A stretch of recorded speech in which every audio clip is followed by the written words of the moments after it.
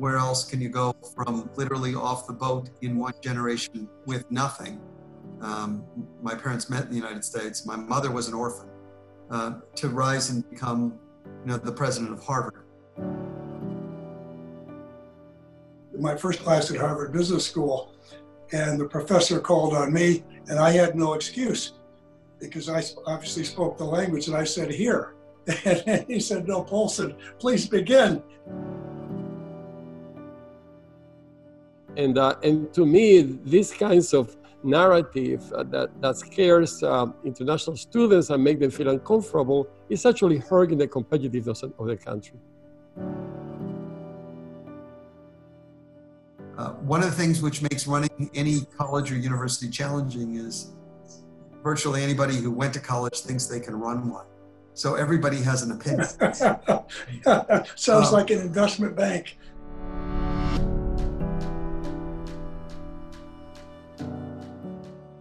Welcome to Straight Talk, a podcast about big ideas and candid discussions with some of the world's foremost thinkers and doers.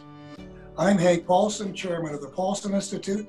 And today I'm speaking with two of the top leaders in higher education, Larry Bacow and Rafael Reif. Larry is president of Harvard University, where he has served since 2018.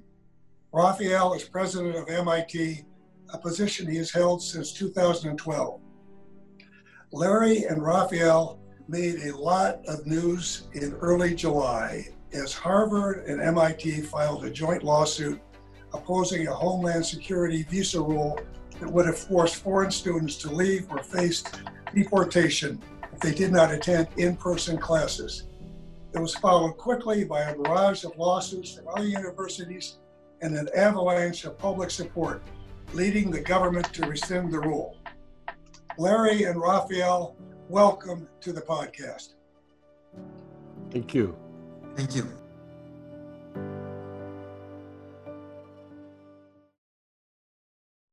Gentlemen, I'm really looking forward to today's conversation. I've really appreciated the opportunity to work with each of you in the past on the important role that U.S. universities play in conducting research, which is so vital to this country's competitiveness.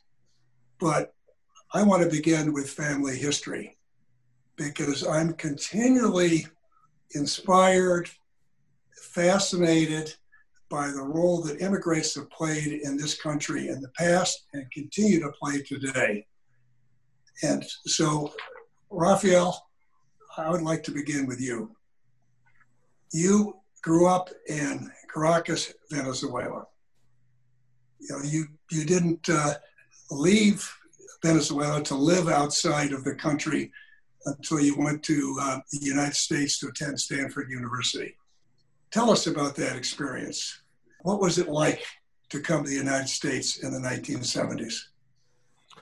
Well, I remember vividly just one is how anxiety and excitement. I've never been outside Venezuela, and here I am landing at Stanford. And quite frankly, I've never seen the most beautiful campus in my life. Where I come from, there is no such a beautiful thing. So the excitement was there, but a lot of anxiety about being in a new place with new culture and so forth. But the other part that I remember also is how hard it was. It was not knowing English. It was pretty hard. I just to give you a sense of how hard it was for me, and I have those memories very vivid. I couldn't understand the lectures in class. I didn't understand what the professor was saying. Partly my background didn't prepare me for that, but partly mostly was the English. And what I would do is I would write in my notebook the phonetics that I heard. I didn't understand the words. I just wrote what I heard. And then I would go to my room and with a dictionary try to figure out what on earth was said in class. And I remember that towards the end of the quarter, I managed to get a sense of what's going on. And I was the silent one who never said a word. So I wanted to be noticed. And I remember raising my hand and asking a question because I understood something. I wanted the professor to explain it. And I asked my question. The professor looked at me and answered with a question, which I couldn't understand. So I was there standing like an idiot, people looking at me, and I sat down, and there was nothing I could do about it. So those were my memories, anxiety, excitement, but it was pretty hard. Wow. You know, I think back to my first class at Harvard Business School, and the professor called on me, and I had no excuse because I obviously spoke the language, and I said, here. And he said, no, Paulson, please begin. And explained the case, which I had not read. So I learned a real lesson. So, Larry, your parents were both immigrants. Your father was a refugee from the pogroms of Eastern Europe. Your mother was a survivor of Auschwitz. What lessons did you learn from them? Well, I think we all learn lessons from our parents, and I learned many from them. I think that their experience coming to this country to seek a better life, to seek freedom, to seek opportunity has always stayed with me. I feel like I've been very fortunate. I've led a charmed life. Where else can you go from literally off the boat in one generation with nothing? My parents met in the United States. My mother was an orphan to rise and become, the president of Harvard. And I think that's made me sensitive to the kinds of challenges that students encounter today. It's made me, I think, concerned about making sure that future generations have opportunity, just as opportunity was extended to Raphael, for example, and to me. I also vividly remember my mother telling stories about how difficult it was to get out of Europe after the end of the war. She was liberated by the Russians from Auschwitz, walked back to her home 400 miles to see if anybody else survived. No one did. And then just the challenges of finding her way to the United States. And nobody made it easy back then. And in fact, to the contrary, for many refugees as it is today, it was quite difficult. And that story has stayed with me, and it's been one of the reasons why I've tried to advocate on behalf of the interests, as I know Raphael has, as we've done together, for our DACA students, for our international students most recently, for those employees that we have who are protected by temporary protective status because they've come here to escape oppression elsewhere. And also just why I think it's important that we continue to try and attract and recruit the very best and the brightest who come to this country in search of freedom and opportunity. And one of the things that really strikes me with so many immigrants is there's no sense of entitlement. They're excited about the opportunity and they don't feel that anybody owes them anything. It's really pretty remarkable. Now, most Americans have heard of Harvard and MIT. They know you guys are running elite institutions that stand for excellence. Some are becoming a bit skeptical about the Ivy Tower. What do you say to them? And tell us, as briefly as you can, what your two institutions mean for the United States of America and for the world. And Raphael, why don't I start with you, and then we'll go to Larry. Thank you, Hank. By the way, I should have said at the very beginning that Hank, I'm grateful to you and Odor, not just to be here, but with Larry, who is a person that I have admired and respected for a long, long time. What do Harvard and MIT do for the country? Well, I think there are a couple of key things that the country benefits from places like Harvard and MIT and others like ours. First is just, of course, educating students and advancing knowledge. And I think those are things that you say like if it was just a vanilla flavor. But quite frankly, what happens in these institutions, this is where the future of the country is created in terms of science, in terms of economics, in terms of technology. The future is created in these places, either on our campuses or by our graduates of our campuses. So I think I'm concerned when some institutions or individuals are talking about we don't need these kinds of institutions anymore. We can't afford them. They are too expensive. I really think the future of the nation depends on quality institutions that can advance knowledge and educate students. Great. Larry, over to you. Well, I would tell you, Hank, that I think the nation's research universities, not just Harvard and MIT, but all of the nation's research universities have never been more important to the country than they are right now. Now, we are dealing right now with the most challenging public health crisis we've seen in the last 100 years.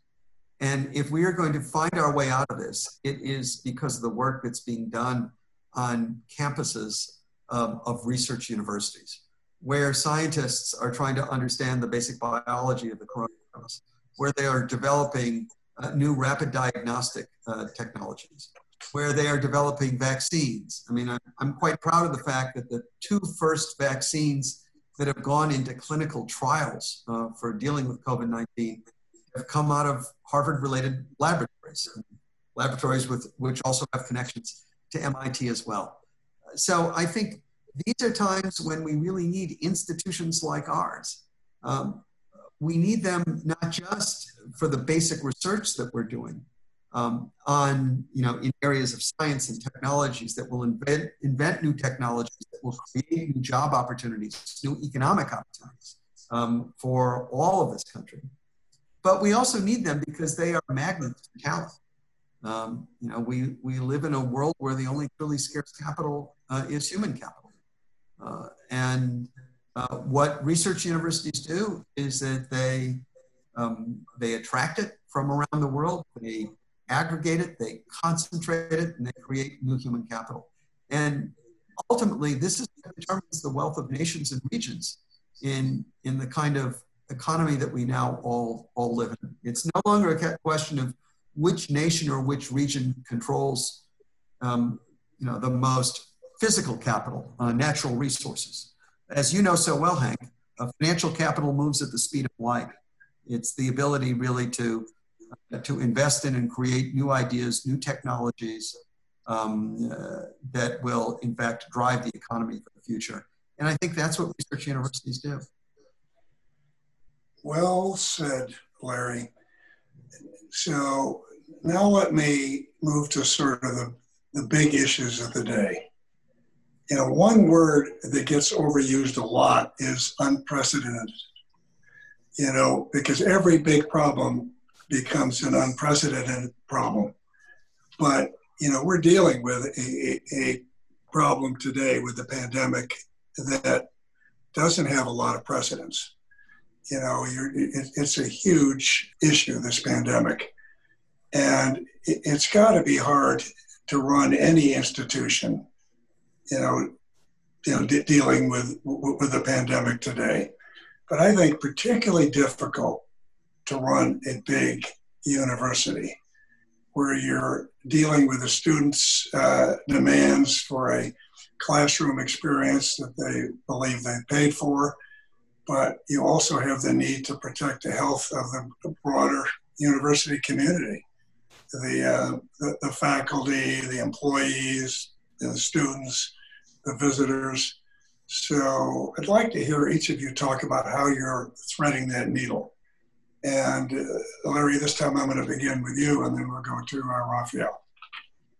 Well, Raphael and I have been threading needles together for a long time. As you know, Hank, the two of us were both young faculty members at MIT together, and then we worked together when I spent most of my career there. So this is something which we've been doing together for a while. I've been trying to emphasize basically, core values and the core principles of the institution as we try to move forward. One of the things which makes running any college or university challenging is virtually anybody who went to college thinks they can run one. So everybody has an opinion. Sounds like an investment bank. Right. Well, as I like to tell people, at least pre-COVID, I used to spend a lot of time in airplanes. I was under no illusion I could land one. But lots of people who've attended our institutions think that they know how they should be run, can be run, and they don't hesitate to tell us that.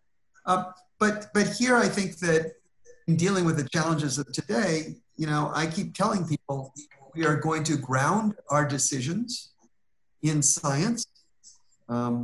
We both have access to among the very, very best minds who are looking at these issues. We are going to ground them in concern for public health first, and then we're going to try to continue to maintain our core mission, which is educating students and generating new knowledge in service to the world. And, you know, I just keep coming back to those and sort of saying, okay, where does that lead us? How can we do that in a way which protects, you know, the public health and safety of our students, our faculty, our staff, the communities in which we are embedded? We both are urban campuses, so we have to be attentive to what we do and how it affects those who live around us. You know, my general strategy is to make my problems other people's problems. So when they sort of say, well, but you know, you ought to be doing this, I say, well, let me tell you how it looks from our perspective. And, you know, if you can look me in the eye and tell me if you were sitting where I'm sitting, you do something else, we've got something to talk about. But if all you're saying is do this because this is what I think is going to be best for my kid or my laboratory, sorry, we can't, you know, we have to take a broader view. Raf figured this out, so you should ask him. Yeah. Hey, Raphael. You know, I was wondering why Larry was asking you to order and to tell us whom to speak. And that's because I always go and try to jump ahead of him, but he's not letting me to. I think I can say that we know how to run an institution. We know what to do even with COVID. Let me make that statement. Thanks to the scientists in the area from Harvard and MIT and the neighborhood, we know what to do. Basically, we need to use face masks. We need to practice social distancing, and we have to be in well-ventilated areas. It's as simple as that. If we practice those three features, we are going to be okay. The question is, can we and will we? So we start in this fall in Harvard, and Larry made decisions very similar to ours. We are not bringing everybody back, but we're learning with the people who are going to be here, and some we have here already, how to do that, how to manage the institution so that we can stay reasonably healthy. And if we know how to do this right, and we can manage to do it right in the fall, then we'll bring many more students, people in the spring. It's as simple as that. The question is, to me, is one, science has taught us what to do. The question is, do we have the right behavioral practice to implement what science is telling us what to do? So that's the difficulty here, and hopefully we'll figure it out and we'll be in a much better shape in the spring. Well, Raphael, you've really answered my next question, because I was going to ask you, what do you need to do to open safely? And I think you've sort of told us, right?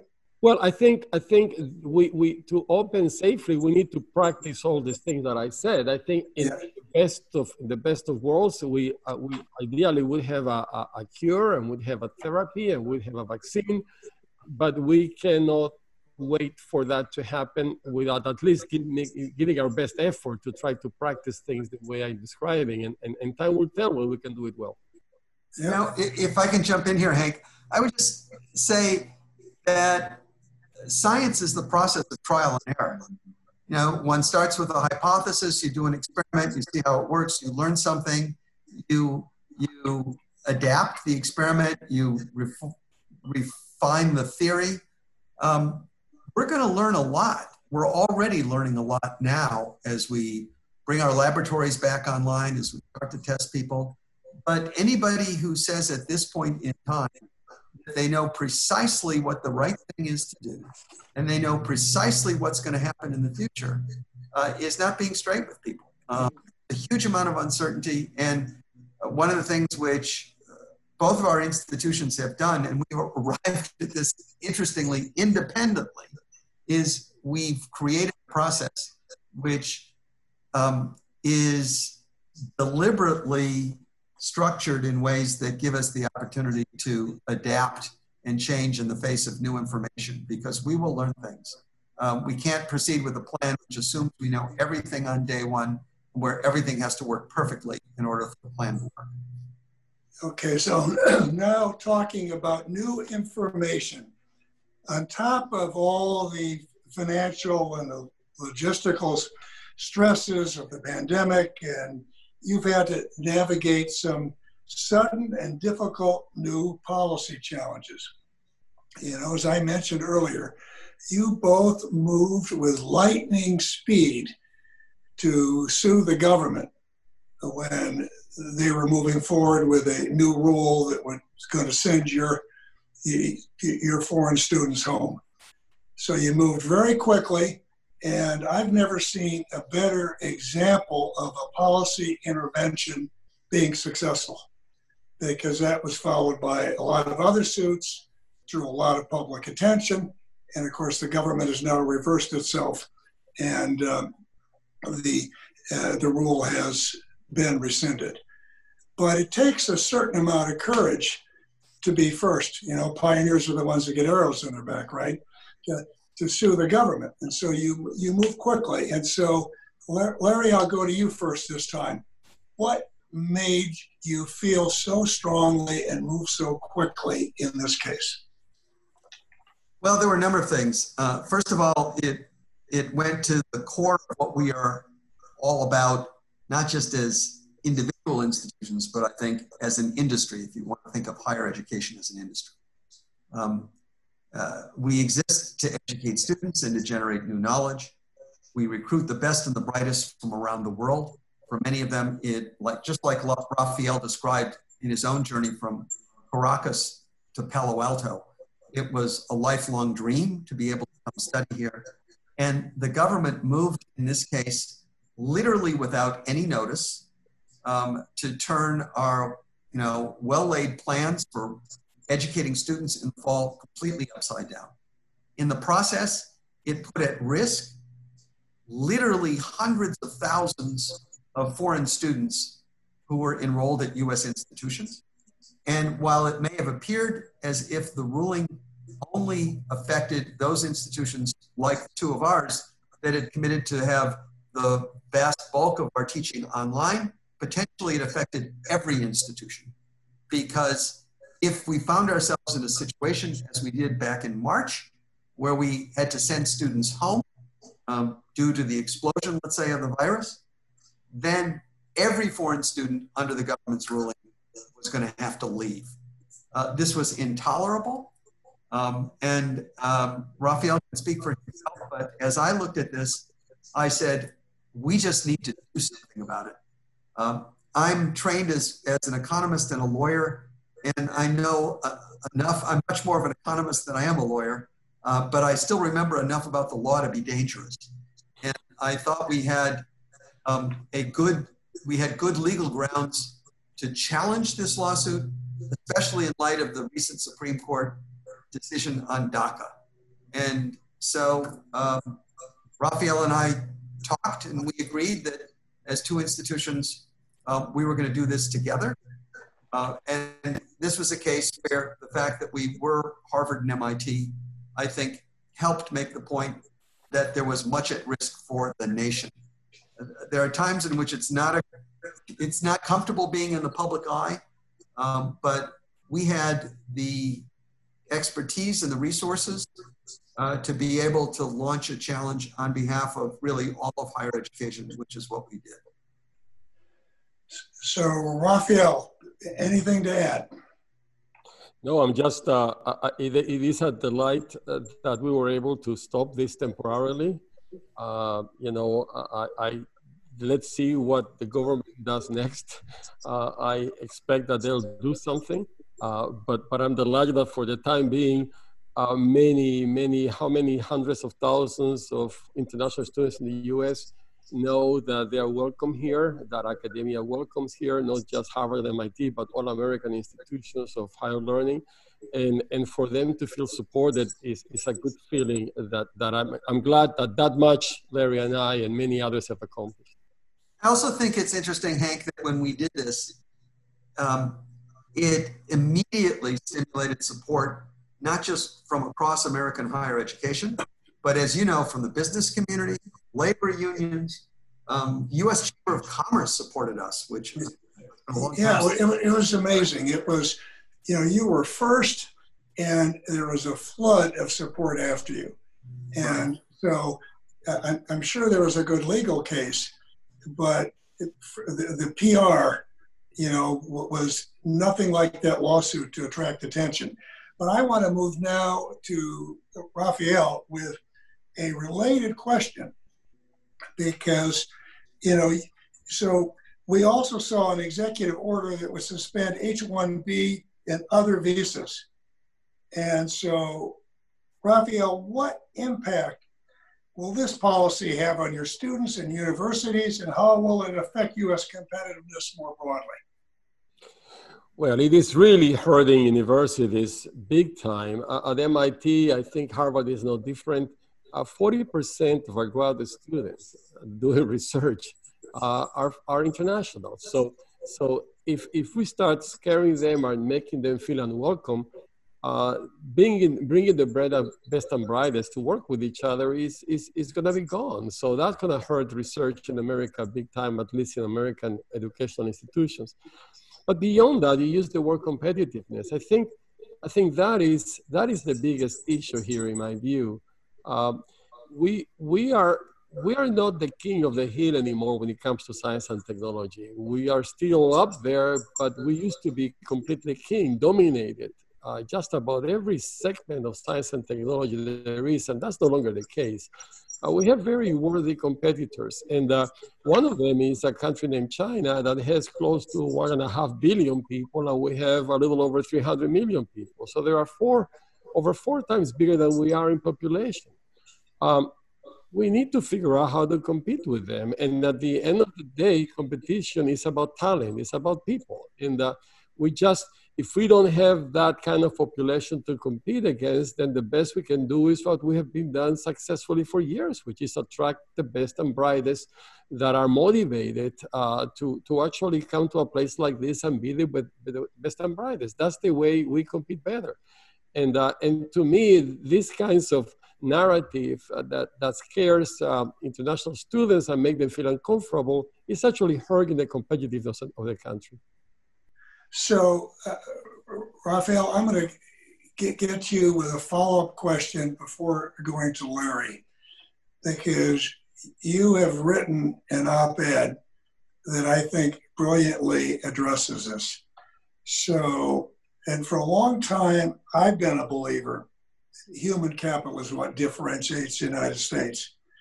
And so now the question is, how would you reshape our immigration policies so that we attract the best and the brightest? What would you do differently if you were king in a democracy? I can't even be king at MIT, let alone at the world. I know it.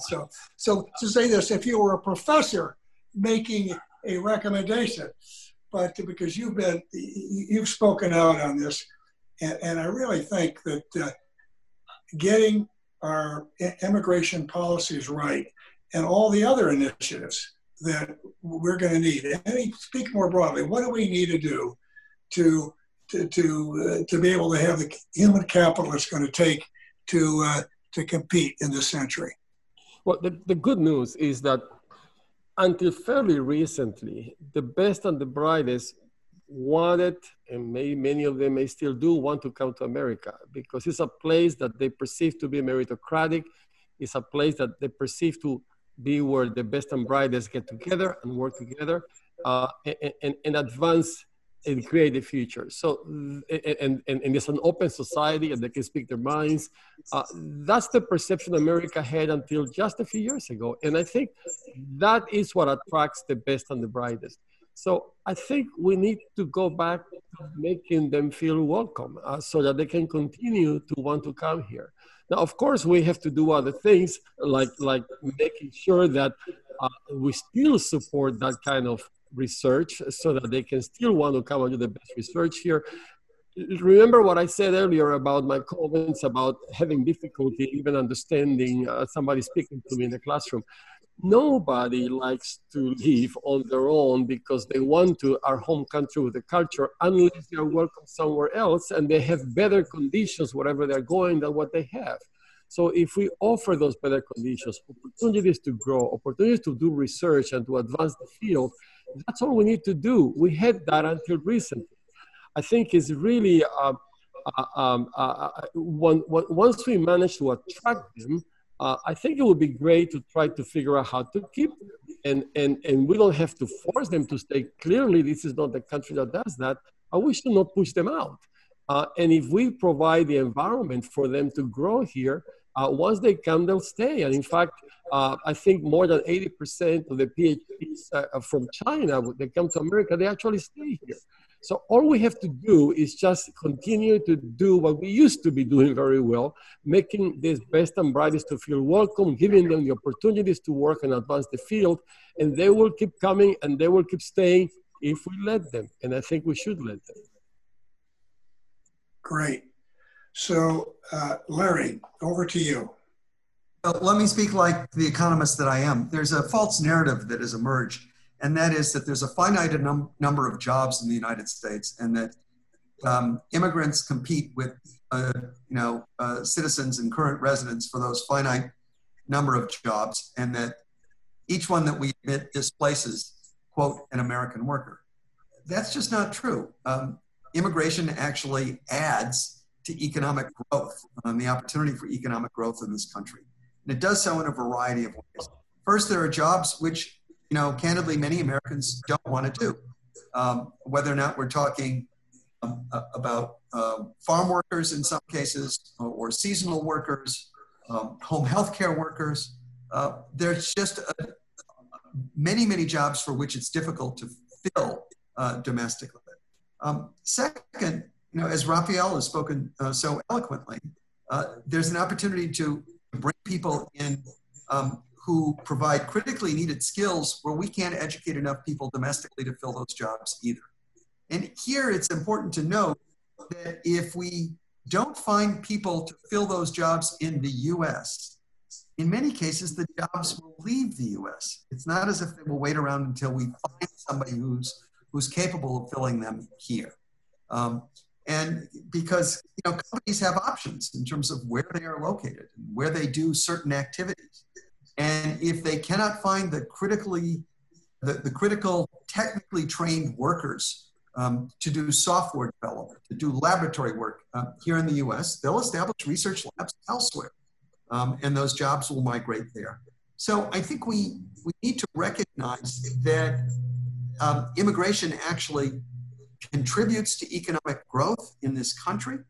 It's not a zero-sum game, and that we should be doing more to welcome those people who, as you've observed, Hank, often come here with very, very little expectation than the opportunity that they can achieve a better life for themselves and for their children.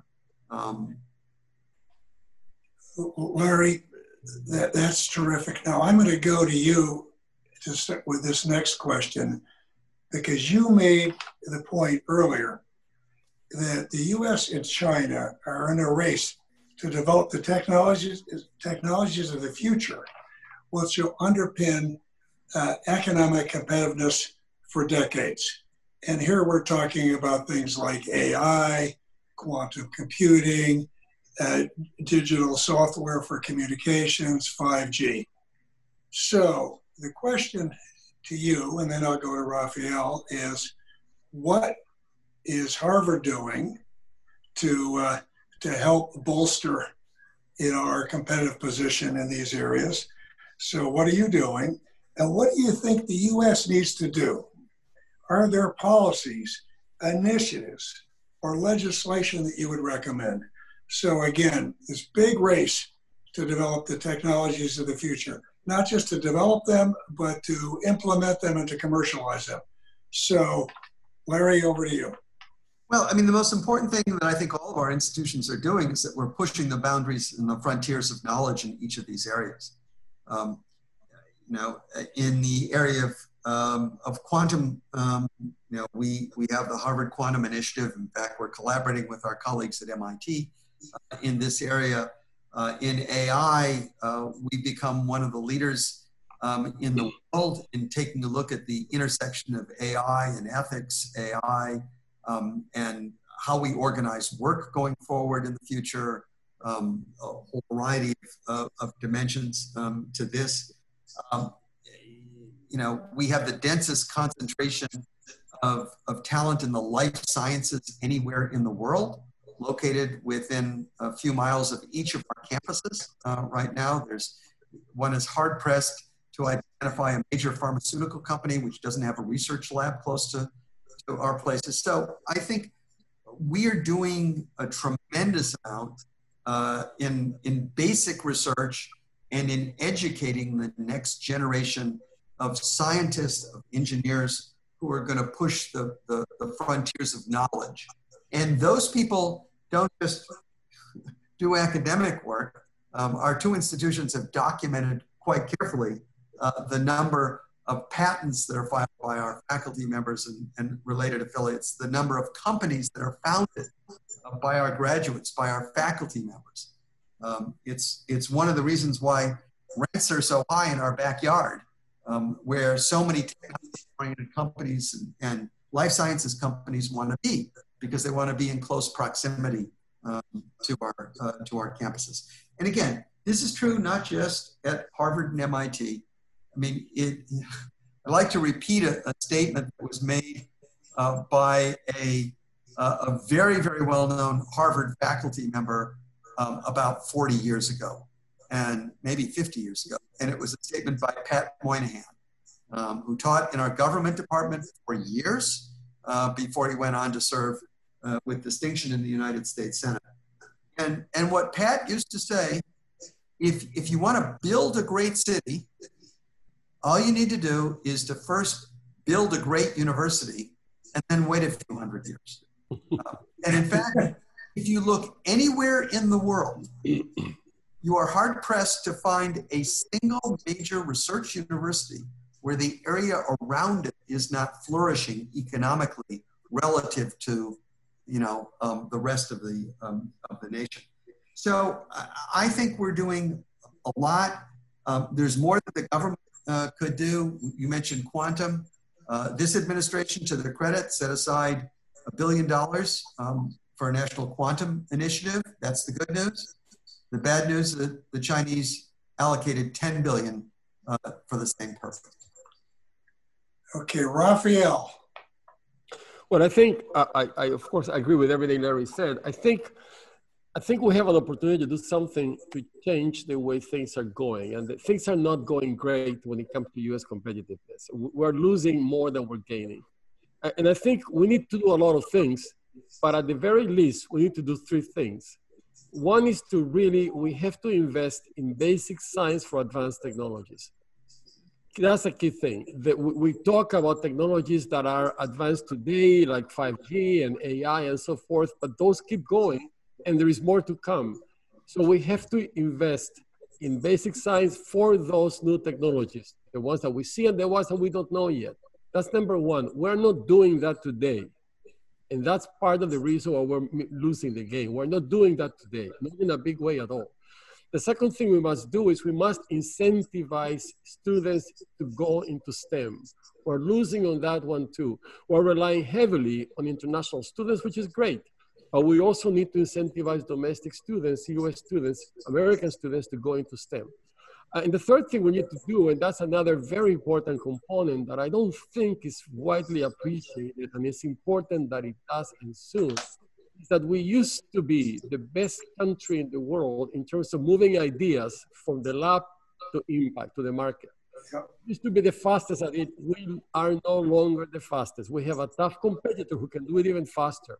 We need to understand what they are doing, and we're not telling what you need to do to move things much faster than theirs. Because even if we do advanced technology here, if other countries can move them faster, we still lose the game. So those are three necessary, far from sufficient components the country needs to do. Yeah, and Raphael, you and I have talked a lot about the last one, because even if we're ahead with the technology, if another country commercializes it quicker, then they set the standards, and it's at a huge cost to the U.S. Now, so I would now like to move to another area where, you both have given a lot of thought. You know, there's a great deal of concern coming out of Washington, D.C., Congress, the administration, law enforcement to a big extent about the need to protect our intellectual property and our research. And, you know, here you're hearing, particularly from the law enforcement, rather than looking at the foreign students and researchers as a plus, they're increasingly looking at them as a vulnerability, as a major problem. And so the question for you, Raphael, and I'm going to start with you and then go to Larry, but the question for you is, how do you do what you both have emphasized, continue to attract the best and the brightest from around the world to do cutting edge research so we're on top of the research? And how do you do that while also protecting our national security and our economic security? Well, there are two quick comments that I'd like to make. That's a very important question, and this is everybody's minds. And each time we think about the importance, so we talk about the importance of international students, that thing comes back. And the expectation is there is a huge risk because there are potential spies. Let me make two quick statements on that. Number one, to the best of my knowledge, there have been very few cases of this kind of IP theft, of espionage, involving students. There are very few cases of that. So let's establish that is a fact. Number two, that does not excuse us for being careful with who we engage with in academia. Every academic institution does a very good job, but it does it differently. The way we do it is we have a senior risk group. Basically, every engagement that we have with countries that have some degree of concern. And right now in our little list, there is China, there is Russia, there is Saudi Arabia for different reasons. But countries that offer concerns for economic issues or for security reasons or for human rights violation issues, every engagement is thoroughly vetted by that group before we engage. And that's a way to make sure that at least the institution is engaging in the right kind of projects in which there is value added for us and for them, and no risk to our economy or security or our values. But that's important that we do from the point of view of the whole institution. But I would like to emphasize that the potential accusation that every possible grad student from a particular nation is a potential spy is an exaggeration. There are very few cases of students involved in this kind of behavior. Yeah, and I think most of the focus has been primarily on professors and researchers, but I've got that. So Larry, what do you have to add?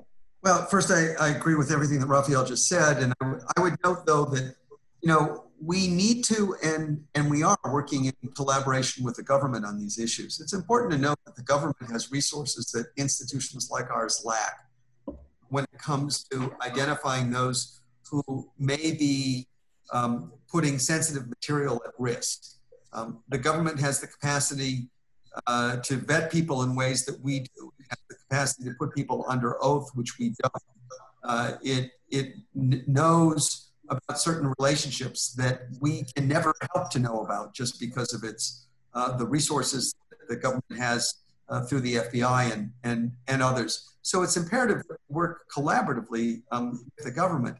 That said, it's also the case that it's in our own self-interest to protect our intellectual property. So it would be a mistake to suggest that we are indifferent to this. We aren't. But it's also true that we are open institutions and that the research that's done on our campus is published.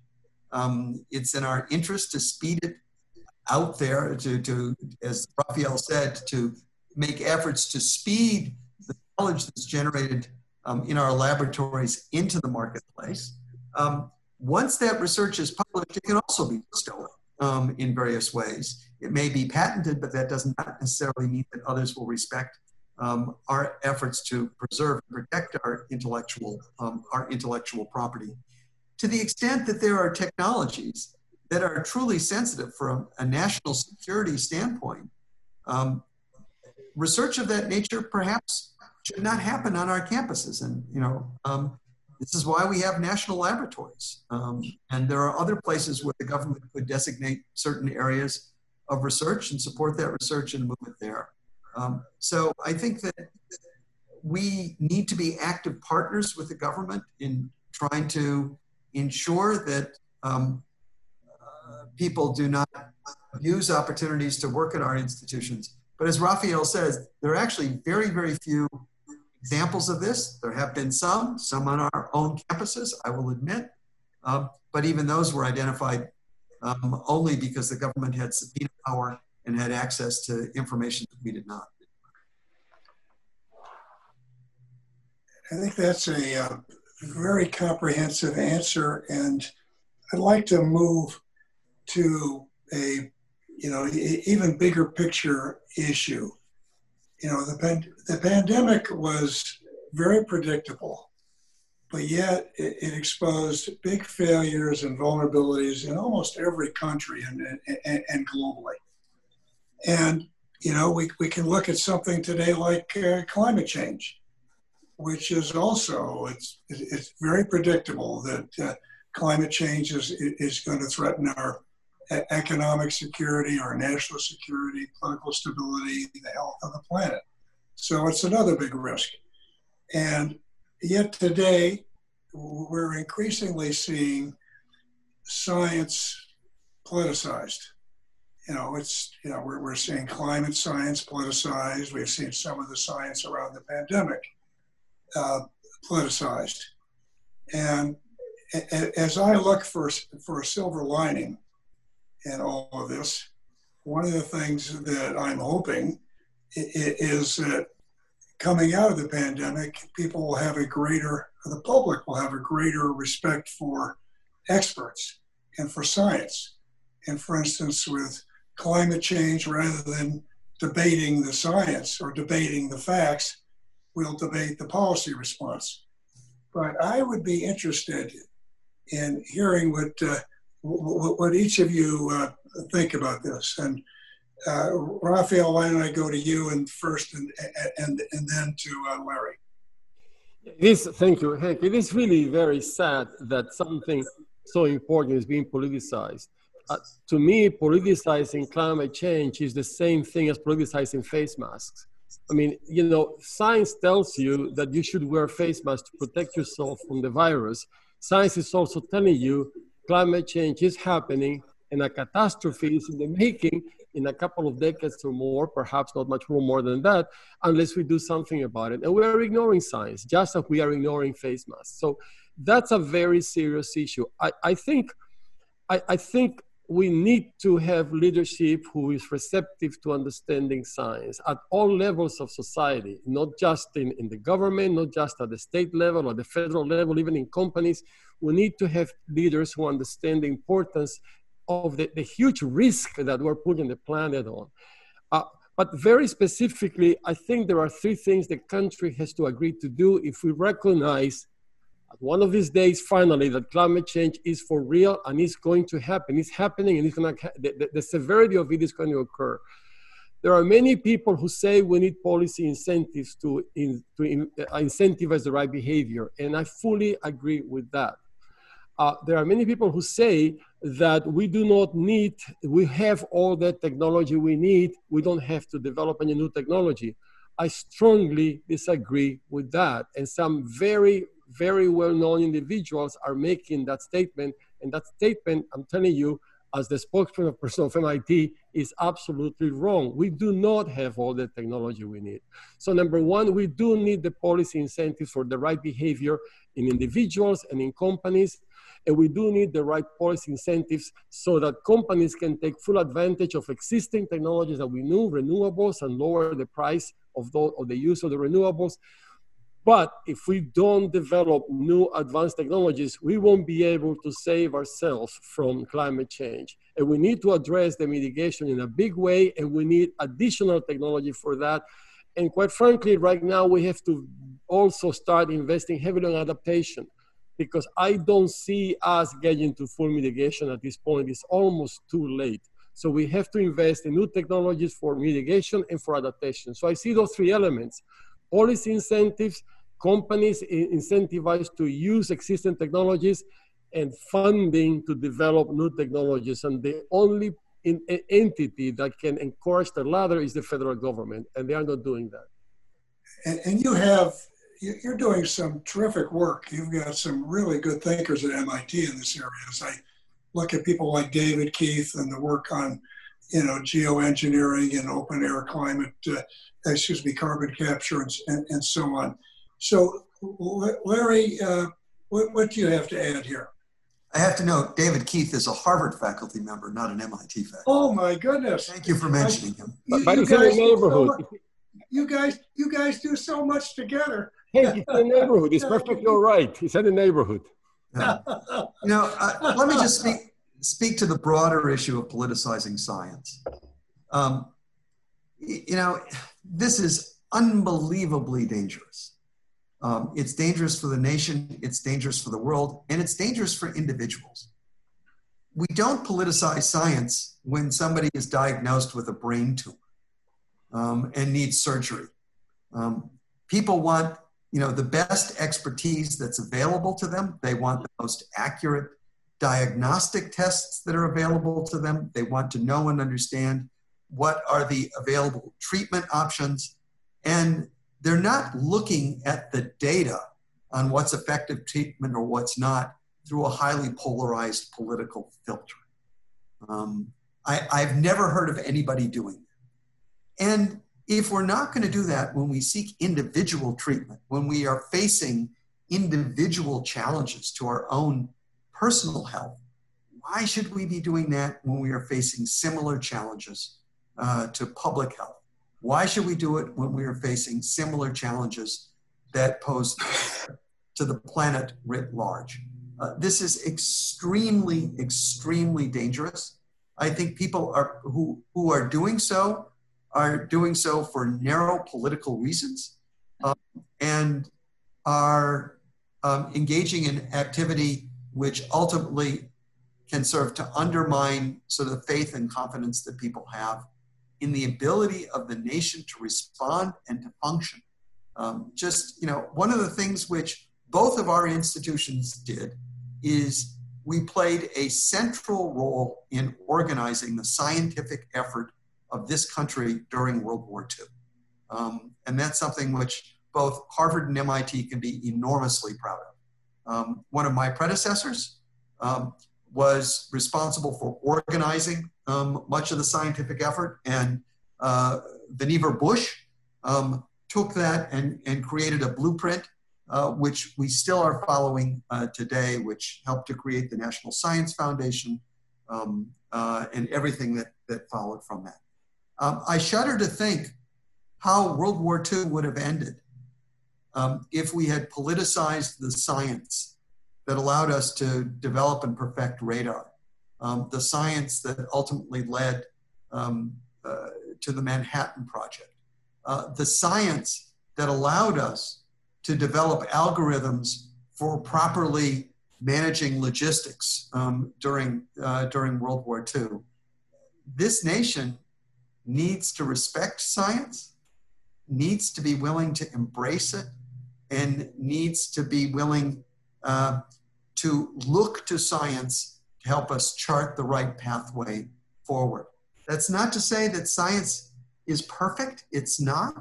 It's not to say that scientists or any academics are without their own biases. They are. But the scientific method is error correcting because we publish, because people need to replicate things, and we should look to that and not those who are unschooled in these disciplines to pronounce on what's appropriate and what's not. Amen. But now I want to end this on a high note. So both of you are dedicating your lives to educating and motivating young people. That's a big part of what your universities are about. And right now, what can we say to the young people who are missing out on, school and job prospects, other critical opportunities at this point in time? So their lives have been disrupted. How do you give them perspective? And what do you tell young people to give them hope for the future? So how do we, what can we leave this interview with for young people? So Larry, we'll go to you first here. Well, what I would tell them is that each generation faces challenges. And, if you look back in time, prior students who studied on our campuses have faced challenges that were posed by World War II, when we accelerated the education of our students. We taught students 12 months out of the year. We increased the number of students on our campuses. We graduated them in 2.5 years in some cases, and then they marched off to war. And that was true not just during World War II, it was true during World War I. In the case of Harvard, it was true, in the Civil War. One can go back and find many, many examples of each generation being challenged. And I would say to our students that this is your challenge, and it's your opportunity to make the most of this, and your opportunity to figure out how you will use the gifts that you have been given. And they have been given many to try and help make the world a better place. That this is a chance for each and every one of them to think about what are they going to do, not just to sit back and sort of complain about what they've been denied. And they have suffered, and we need to recognize that. I don't mean to diminish their loss. It is real, and they are feeling it. But at the same time, they have a chance to shape their own future and figure out how they are going to make the best of this. And we want to work with them in doing that. Raphael. Very well said, Larry. Let me see if I can add to that at all. I think students, the young, particularly students, are going through a tough time. This is a major transition in society that we're all living. And I think what I would ask all of us to do, particularly the young people that will inherit the society that we're transforming right now, is to figure out, instead of the normal tendency to say, why is it happening to me, is to see whether we can take advantage and recognize the historic moment we're living right now. We had a society that, by many measures, for many people, was somewhat unstable and becoming more unstable due to income inequality and due to racial injustice and so forth. And COVID happens, and George Floyd killing happened. And that is triggering a major transition from the past to the future. And we're going through that right now. It's not clear what the future is going to be, but it's not going to be exactly like the past. All of us are now in that transition, and we should figure out a way how to help that transition land in a much better place. So what I can tell students right now is, it is hard. I haven't left this house that I'm talking to you from more just for a few walks for the last 4 months. I don't enjoy that. It is hard. But let's adapt to that transitional reality. Let's adapt to that. Let's become more resilient. The more we adapt to that, the more we realize the historic moment we're living, the more we're going to be prepared for that better future that we're going to be enable ourselves. So hang in there, learn to adapt. Is going to help us for the better future. Well said. I tell people this is a young person's world. The challenges are great. The complexity is great. There's so many interesting problems to be solved. And they're going to have an opportunity to solve them. It's a difficult world, but it's an interesting world. It's a complex world, and they can help build a future. And thank you to both of you, gentlemen, for what you're doing for young people and for the United States of America. So thank you very much for participating in this interview today. Our pleasure. Yeah, thank you for having us. Hank, the next time, I think we should have Larry and I asking you questions, Hank. Yeah.